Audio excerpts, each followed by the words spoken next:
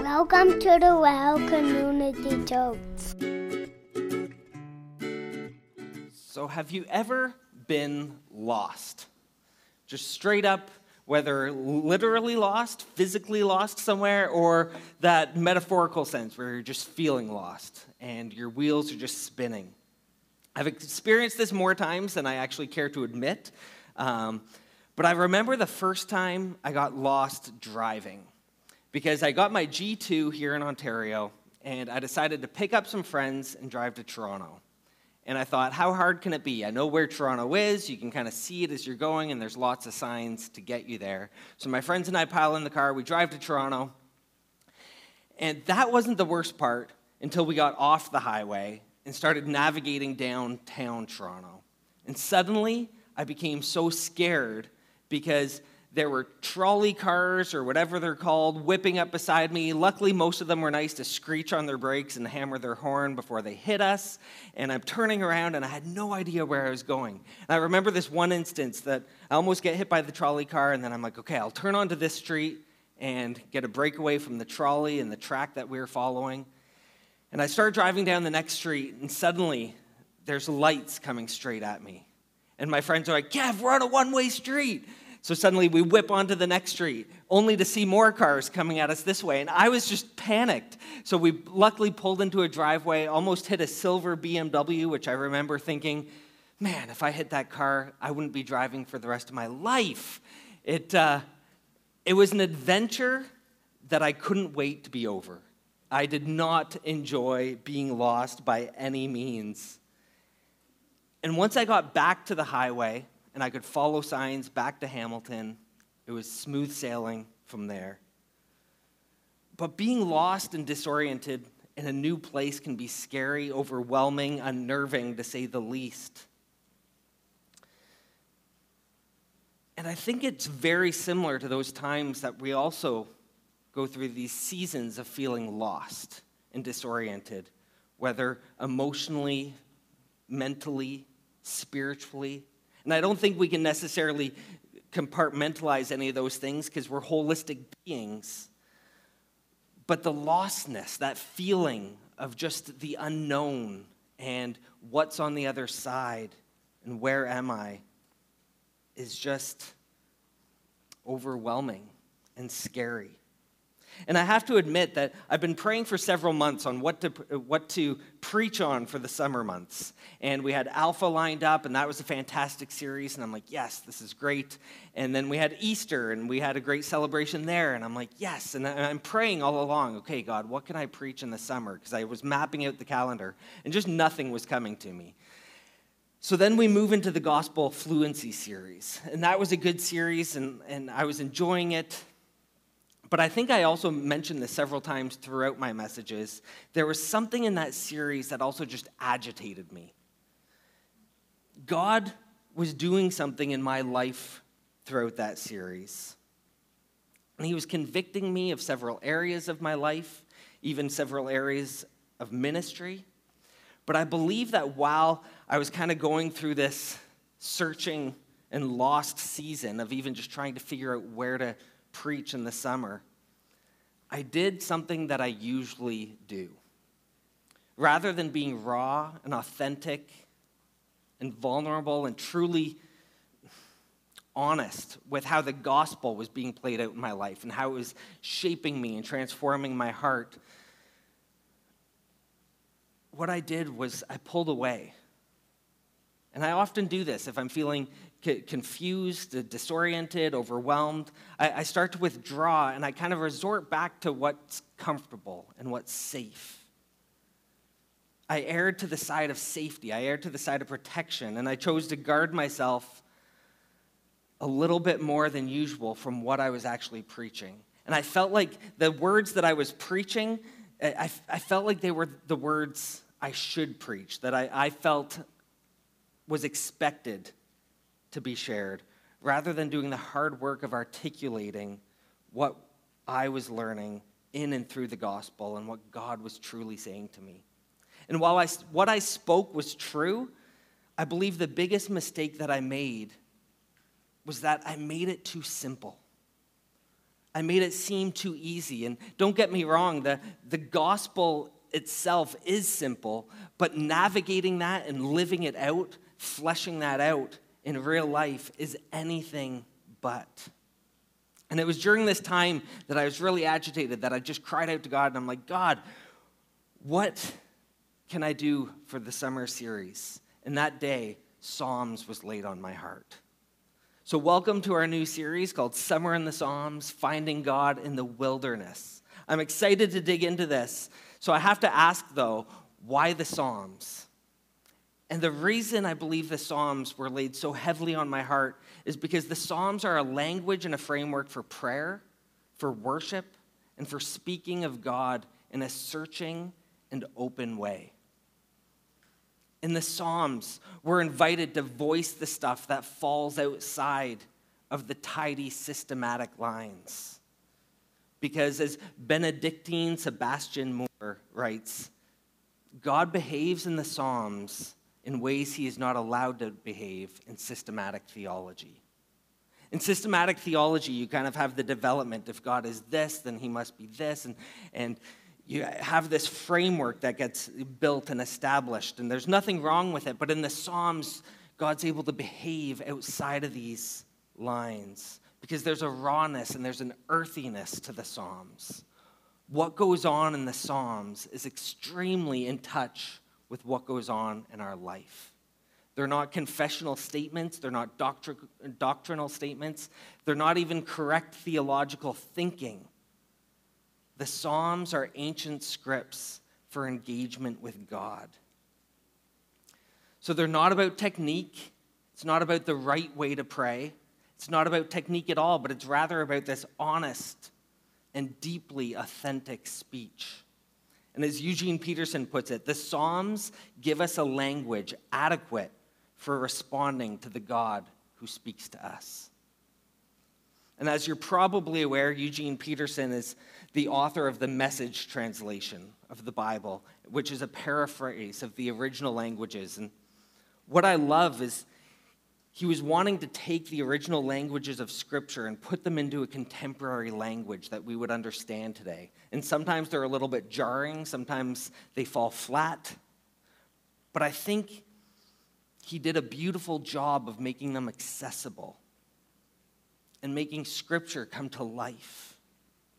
Because his heart as a pastor was to help people access the immense range and the terrific energies of prayer in the kind of language that is most immediate to us, which also happens to be the language in which these Psalms were first expressed and written. And what's even cooler, I think, is the Message translation actually was birthed out of the Psalms. Eugene Peterson began translating the Psalms in order to teach his congregation how to pray. And then from there, it picked up momentum, and he ended up translating the entire Bible.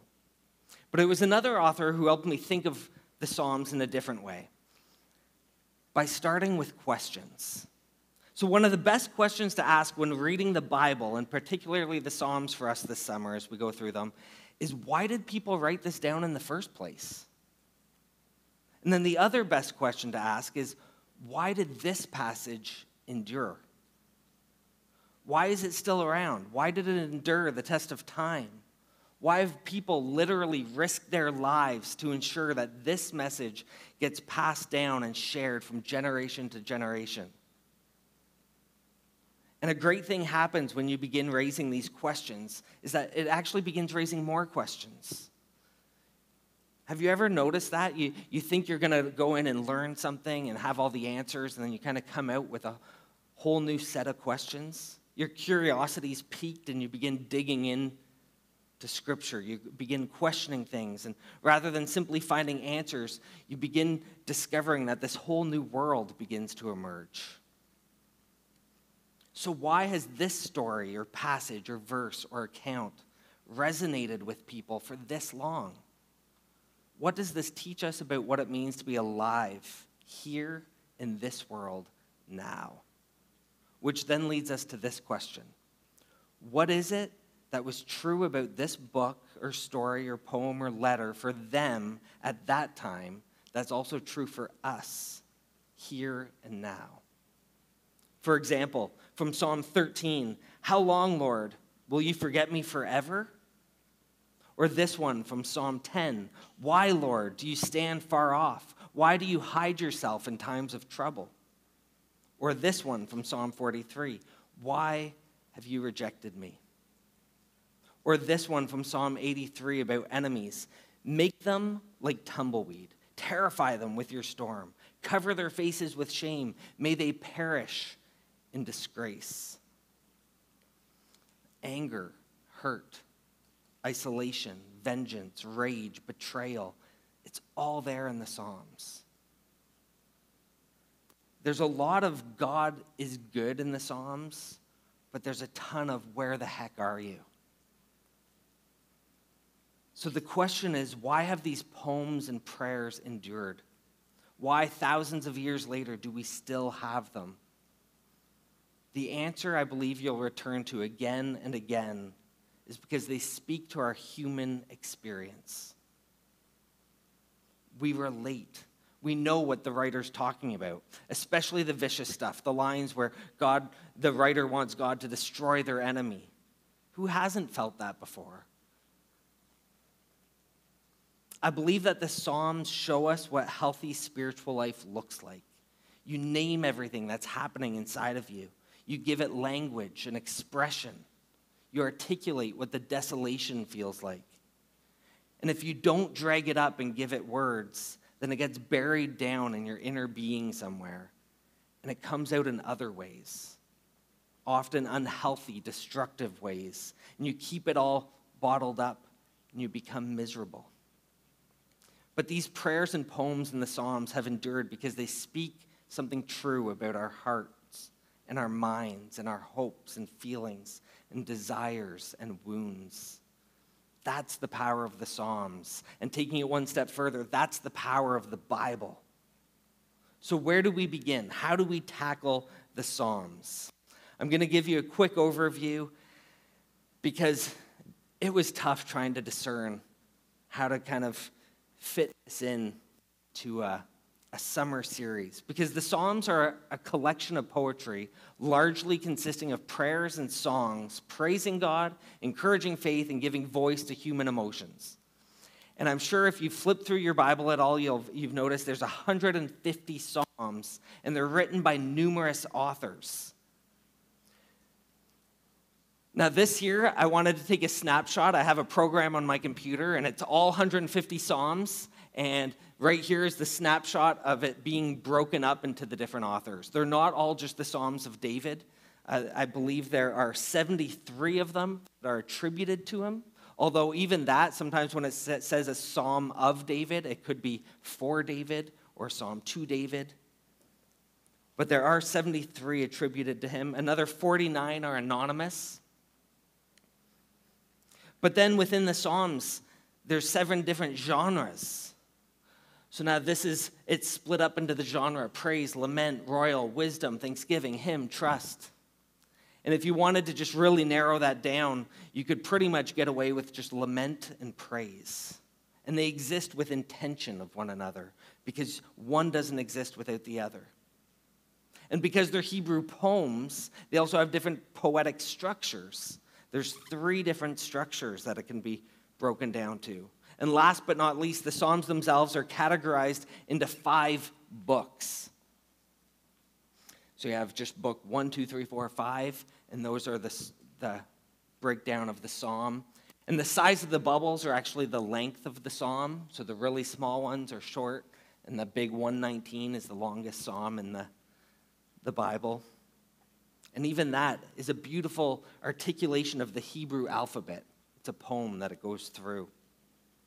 But while there's scholarly ways to organize these and interpret these and hold them together, the reality, like I've been saying, is that the Psalms speak to something deep within us. They resonate with us for a reason. The Psalms speak to our inner being. They speak to our soul. We're invited to encounter Israel's God the way Israel encountered God. So as I was studying the Psalms, I came across another pattern and way of understanding them that resonated with me. And I thought this would be helpful for us to see them in a new way this summer. So theologian Walter Brueggemann proposes that our life of faith consists in moving with God in terms of being securely oriented, being painfully disoriented, and being surprisingly reoriented. Our lives hold these seasons. And because the Psalms are born of lives lived and a willingness to speak the truth, the Psalms align with these seasons as well. So the Psalms can be viewed in terms of Psalms of orientation, Psalms of disorientation, and Psalms of new orientation or reorientation. So the Psalms of orientation, they reflect a perspective of safety and of trust, this sure sense of God's orderliness. And then you have the Psalms of disorientation, which reflect a perspective on life that's savagely marked by incoherence, a loss of balance, and unrelieved asymmetry. These cries are expressed in laments, dreams of revenge, and bleak doubt. And we'll go into it as the summer goes on, but the psalm that keeps jumping to mind is, if you've ever read Psalm 137, I believe it is, or Psalm 139, where it talks about dashing their enemies, the infants, on the rocks. That's a pretty tough one to preach, and it doesn't often get a lot of pulpit time because it's a hard one to understand. But what I love about this pattern is that when you put it in this life that's marked by disorientation, and this sense of where's God in all of this, and vengeance and revenge, you begin to understand their heart and their lived reality. And then you have the Psalms of reorientation, which reflect the surprise that we know, that we believe, and that we desperately hope is on the horizon. Reorientation is always by the goodness of God. It's by grace through faith, and it's never just through self-help and getting ourselves out of it. The speaker who writes these psalms is often surprised by grace when new life and new possibilities emerge. And the other thing to note, that this isn't about coming full circle back to orientation. This reorientation or new orientation might seem similar to the old, the safer place of secure orientation, but it's now from a place having experienced a gracious and oftentimes difficult recreation through that season of disorientation. So that's why our subtitle for this series is Finding God in the Wilderness, because life isn't simply an articulation of the place where we currently find ourselves. It's also this lived movement from one circumstance to another. We're constantly in flux. You see, the Psalms, as we currently know them, are the product of the Babylonian exile in 587 BCE, before Common Era, which is kind of like, what? Well, let me quickly explain that Jerusalem was a thriving nation and had at its center the temple. And the temple was dedicated to Yahweh, the Christian God. And this was how they understood life. This is how they were oriented and understood God. Throughout the ancient world, temples were understood to be places where the gods resided. And you went to them to offer your tithes and offerings and sacrifices. The temple was the point of reference for all of life. So when their city was seized and their temple was destroyed in the summer of 587, its destruction meant the loss of their center, what was kind of keeping them, that center of gravity, keeping them balanced and in check. Suddenly, they became painfully disoriented, and they were left with some deep and troubling questions, such as, has our God lost and been shown to be weak and defeated? With no temple to focus us and no palace to defend us, is it even possible to worship this God? In a strange and alien land, how will our faith be preserved, enlivened, and transmitted? In short, how can we sing the Lord's song in a foreign land? So out of that, the Psalms became the working hymn book of what's known as Second Temple Judaism, when they were back at home after the exile. With the long, slow process of rebuilding in view, the collection was solidified with all of its familiar variety and messiness. Because they had just gone through this period where they had lost their center.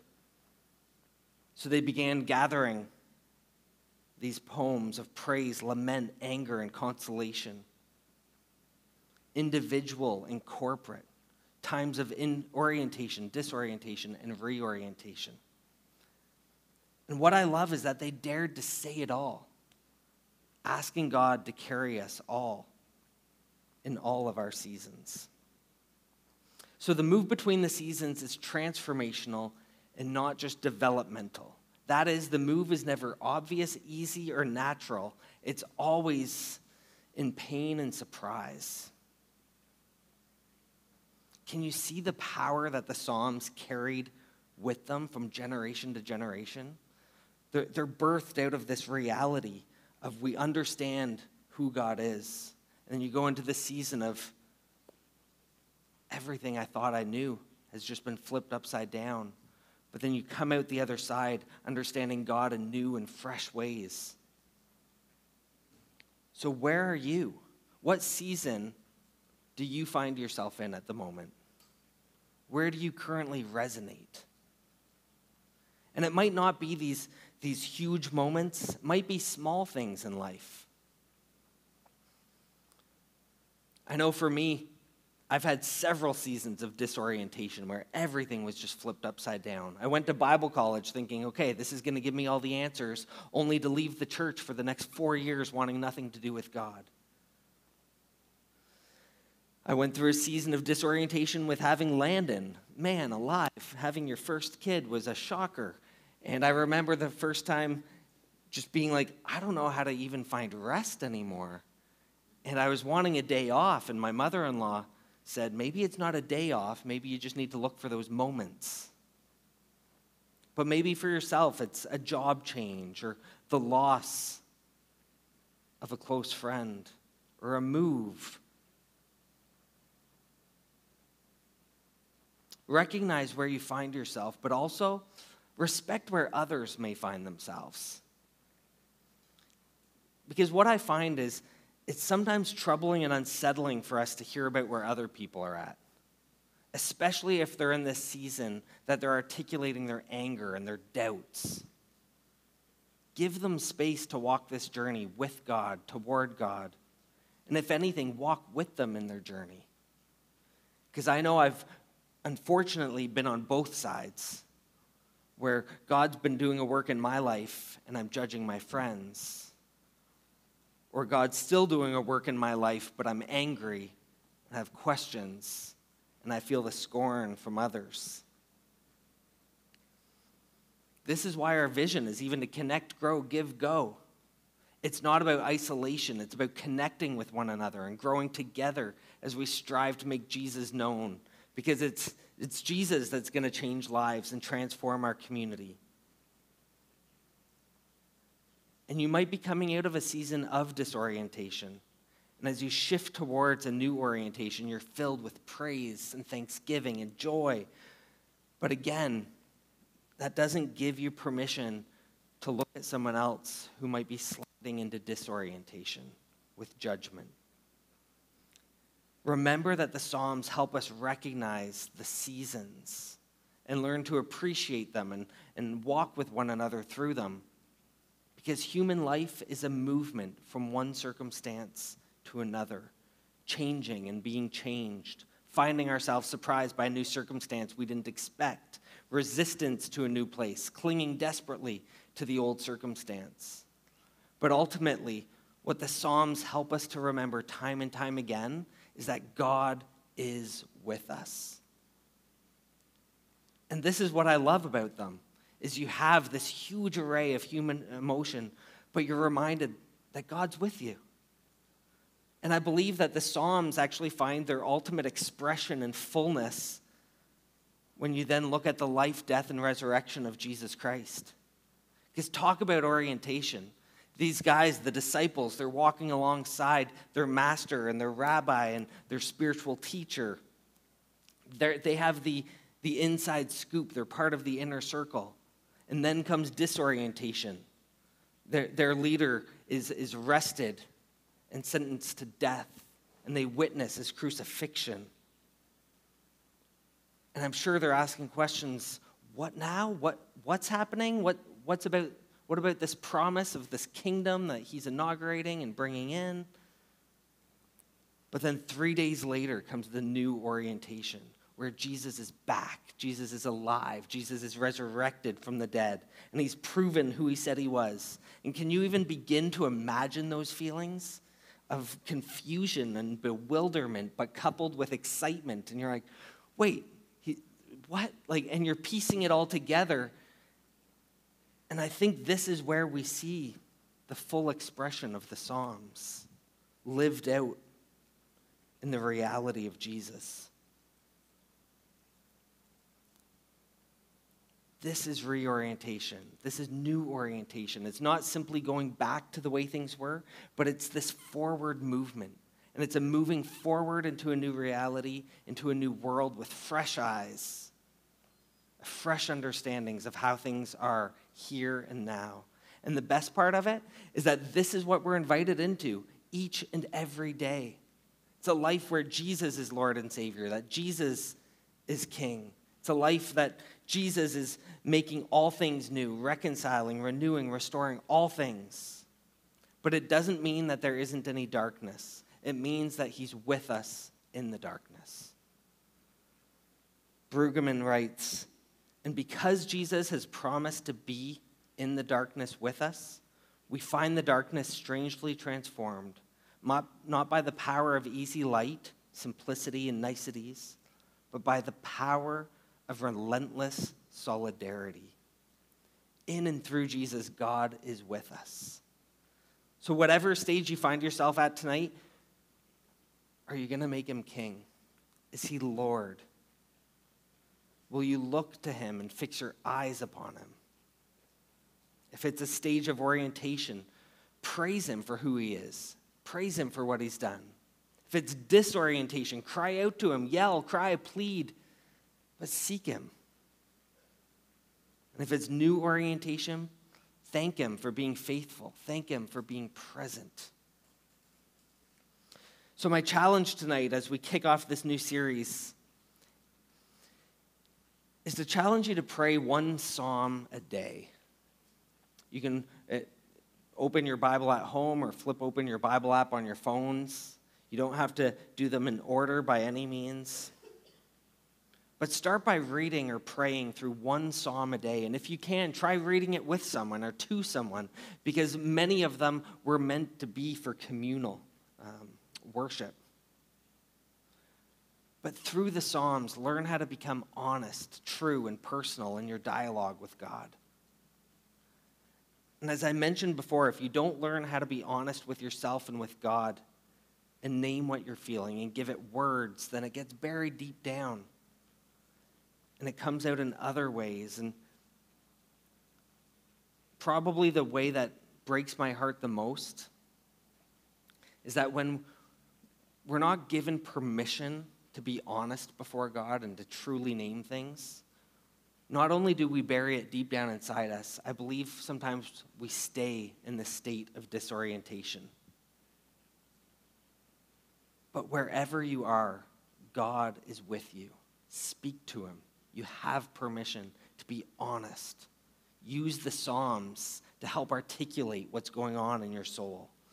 So my hope is that through this series, as we dig into orientation, disorientation, reorientation, you'll be called into an even deeper and more truthful life in the presence of God. Because where else could we be but in the presence of God? Let me end with this psalm. Where can I go from your spirit? Where can I flee from your presence? If I go up to the heavens, you're there. If I make my bed in the depths, you are there. If I rise on the wings of the dawn, if I settle on the far side of the sea, even there your hand will guide me. Your right hand will hold me fast.